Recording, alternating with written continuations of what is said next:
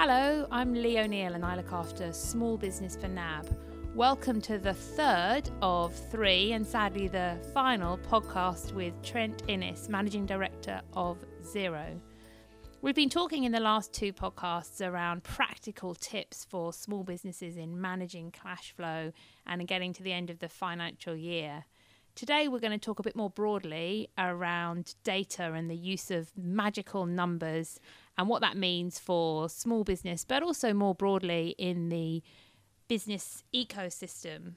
Before we do that, Trent, Xero is fundamentally about accountancy, and for many years accountancy's had kind of a reputation of being maybe boring, and apologies to any accountants out there, but for many years it has.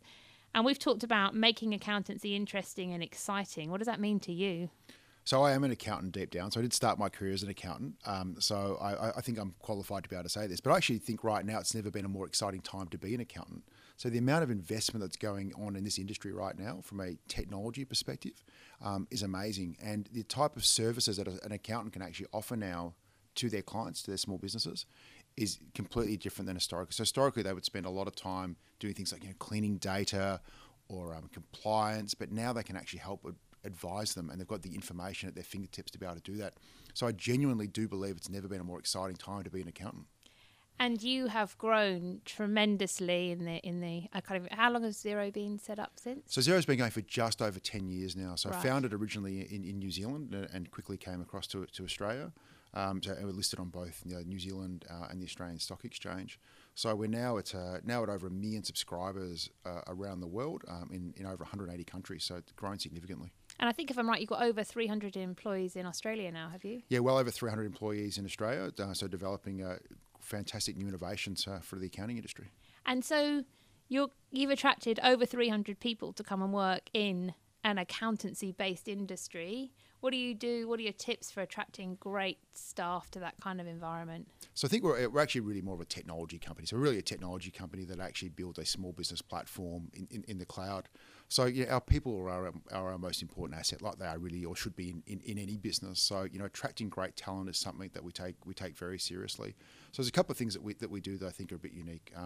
We're all driven by a very common purpose, and that's about helping small businesses thrive in the Australian economy.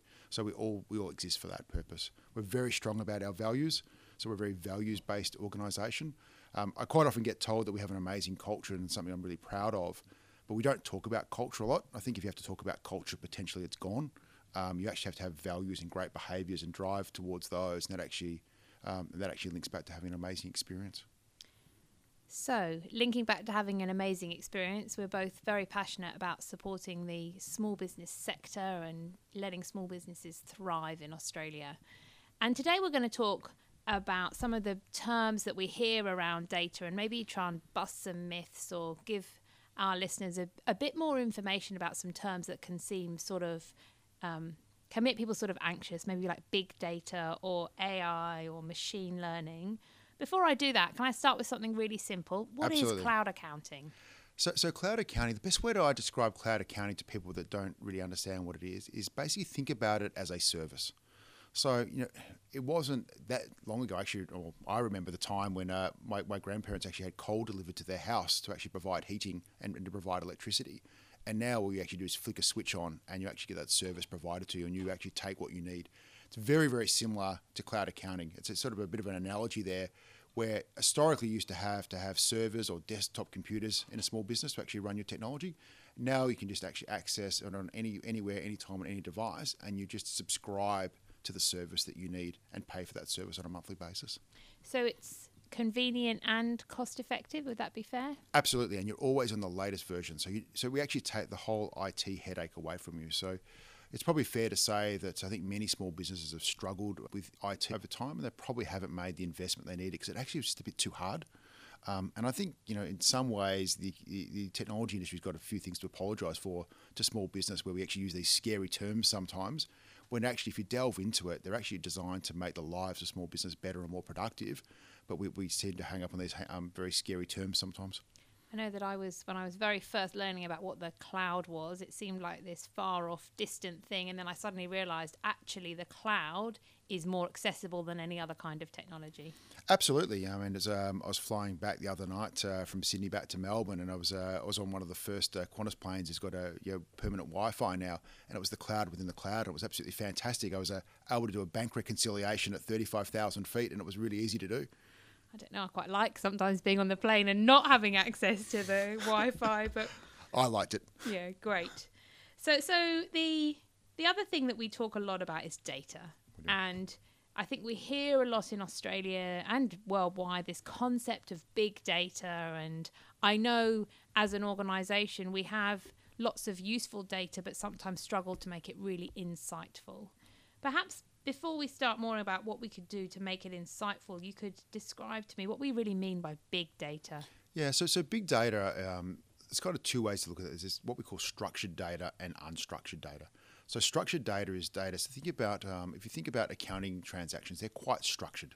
So you can actually understand them quite simply. When you get unstructured data, you're thinking more about things like social media and that sort of information that's coming through is very unstructured in its nature. So big data is really about gathering all this data together and then be able to use it to make informed decisions to help make business more efficient and more productive. And so what is the key? How do you manage that data? So look, we manage that for you. So on the cloud, we're actually managing all of that for our customers. So our customers, log in, they get information coming into Xero. They then do some work on that information. Either they do or their accountants and bookkeepers do. And that information is then available for them to help them do things like reporting. They can use it to make digital decisions, and they can use it for lodgement of compliance-based production as well. I think one of the great value of data is that kind of real, live, know where you are in a small business. And then we talk about true insights. Have you seen any small businesses, or where do you think you can get great insight from the data that you'd help them collect? So I think they can get great insights all the time now. So if I'd actually just take you through sort of the flow of how Xero and cloud accounting actually works. So, each and every day their transactions come through from the bank. So all small businesses will have a bank, or at least one bank account. So those transactions now come in each and every day automatically into their cloud accounting system on Xero. And what we actually do with those transactions then is we actually go through and process that for them. What we've worked out over time is that small businesses, as a general rule, are actually not that good at accounting. So we try to take that pain away from them and really make it as easy as possible. So we actually try to go through and reconcile some of those accounts for them, of those transactions, so they can actually get the information that they need right there and then to actually be able to run their business and make informed decisions. Historically, when they actually had that information stored on desktop computing, they just didn't have that insight. So they're actually having to rely 100% on gut feel, whereas now they can actually use the data to help drive some insights. So that might mean, if you take retail as an example, it might help them work out, what product line they should be restocking, what next goods they should be buying, and so on. It just makes it really easy for them to understand where they're at. I think there's a particular use of that kind of data for businesses that rely on high number or high volume of customers, because actually you can use the data to assess the customer behaviour.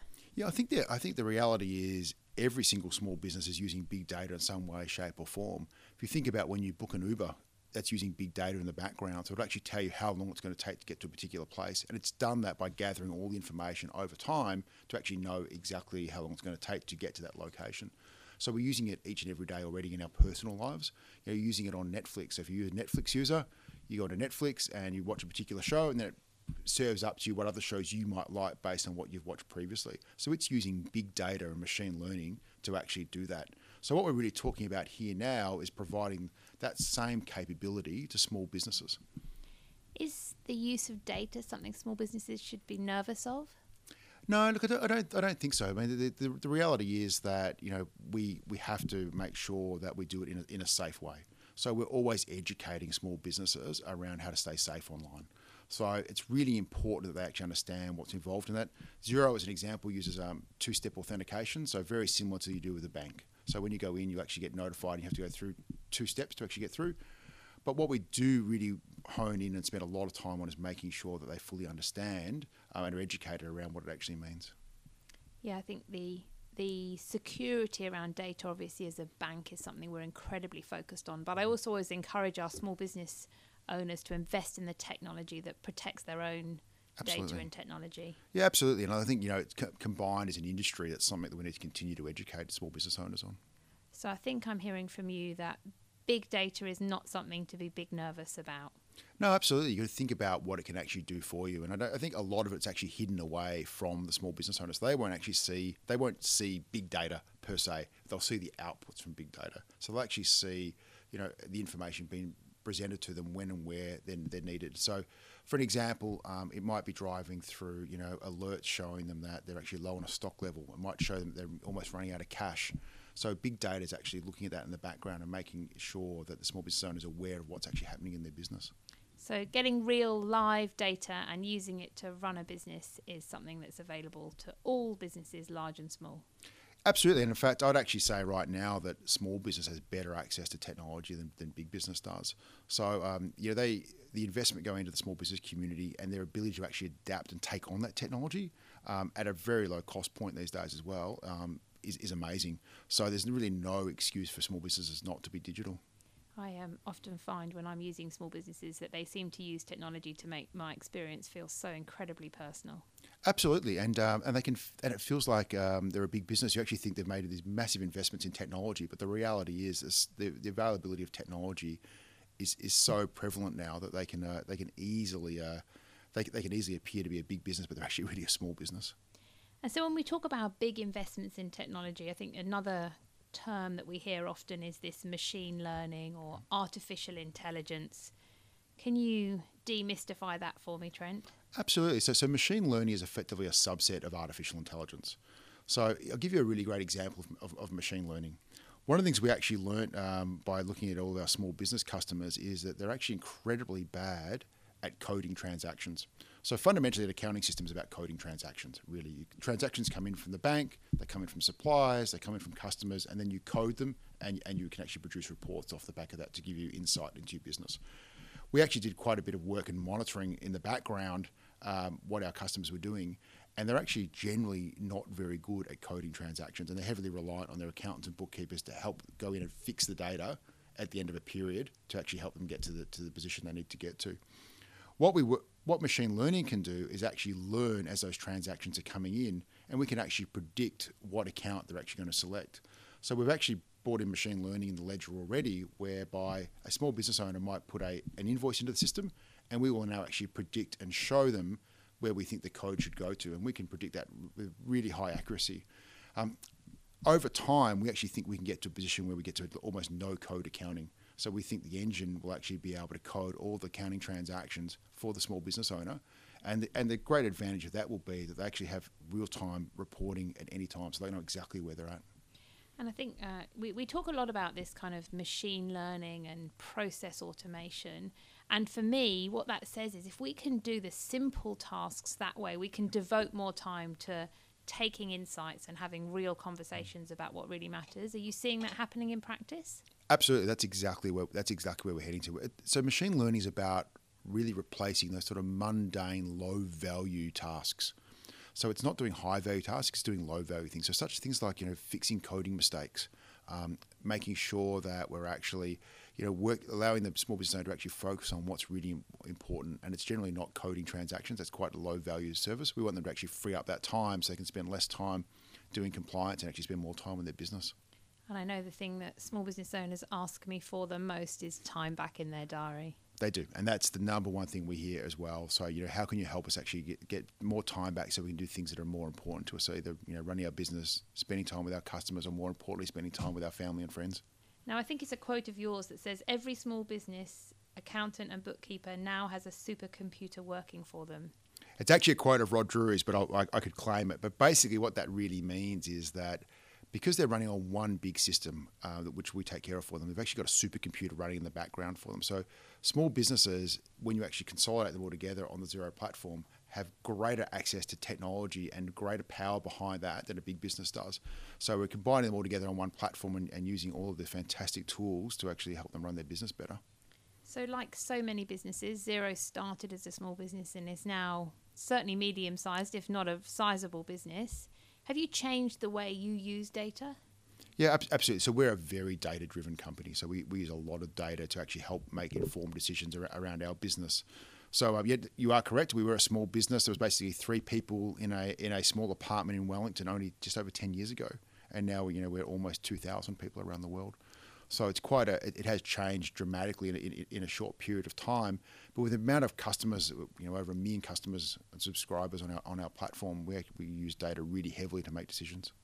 And we started by saying you're a technology company. That technology's changed a phenomenal amount over the 10 years. How do you keep up to date? Yeah, so we're always making sure that we take advantage of the latest technology. If you're not innovating, you're dying. So you have to be taking advantage of the latest and greatest technology. So we might take advantage of things such as virtual reality, artificial intelligence, big data. We're using all of these things, even though a small business may not necessarily understand right now how that's going to help them. You want to make sure that you're utilising all those latest technologies, and we can do that on our platform. And from the way you've described them, they're not things to be anxious about or feel like they're not comprehensible for any of us. No, absolutely. It's more about really being able to replace some of those really mundane tasks that are low value. And I think if we can do that, it'll actually free up small businesses to do things that are much more important. Yeah, and that's what we'd all like to do, have time to focus on the things that are really interesting and the passion for why we started our businesses. Yeah, absolutely. I mean, machine learning is fantastic at automating repetitive tasks. That's the best way to describe it. So Trent, I'm going to finish with another thing I read about you in our research was your biggest piece of advice for any aspiring CEO or entrepreneur is don't let anyone tell you that you can't do something. Oh, where did you find that one? An interview that you did for the Big Smoke magazine. Oh wow, okay, you have dredged back into my past. Yeah, absolutely. I'm very fortunate in the position that I'm in, and it's been a fair bit of hard work to get there as well. But I'm also, I don't take it for granted. But don't let anybody tell you no. I've got teenage children, and I'm always saying don't let anyone tell you no. You can be anything you want to be. Awesome. Well, you certainly can be anything you want to be. I always say to people, don't tell me no, tell me how. I'm going to claim that as my own. All right, I'll let you claim that, Trent. Trent, thanks so much for spending time with us over these last 3 podcasts, and today for kind of demystifying some of those slightly nerve-wracking terms out there. It's been fantastic. Thank you so much for having me.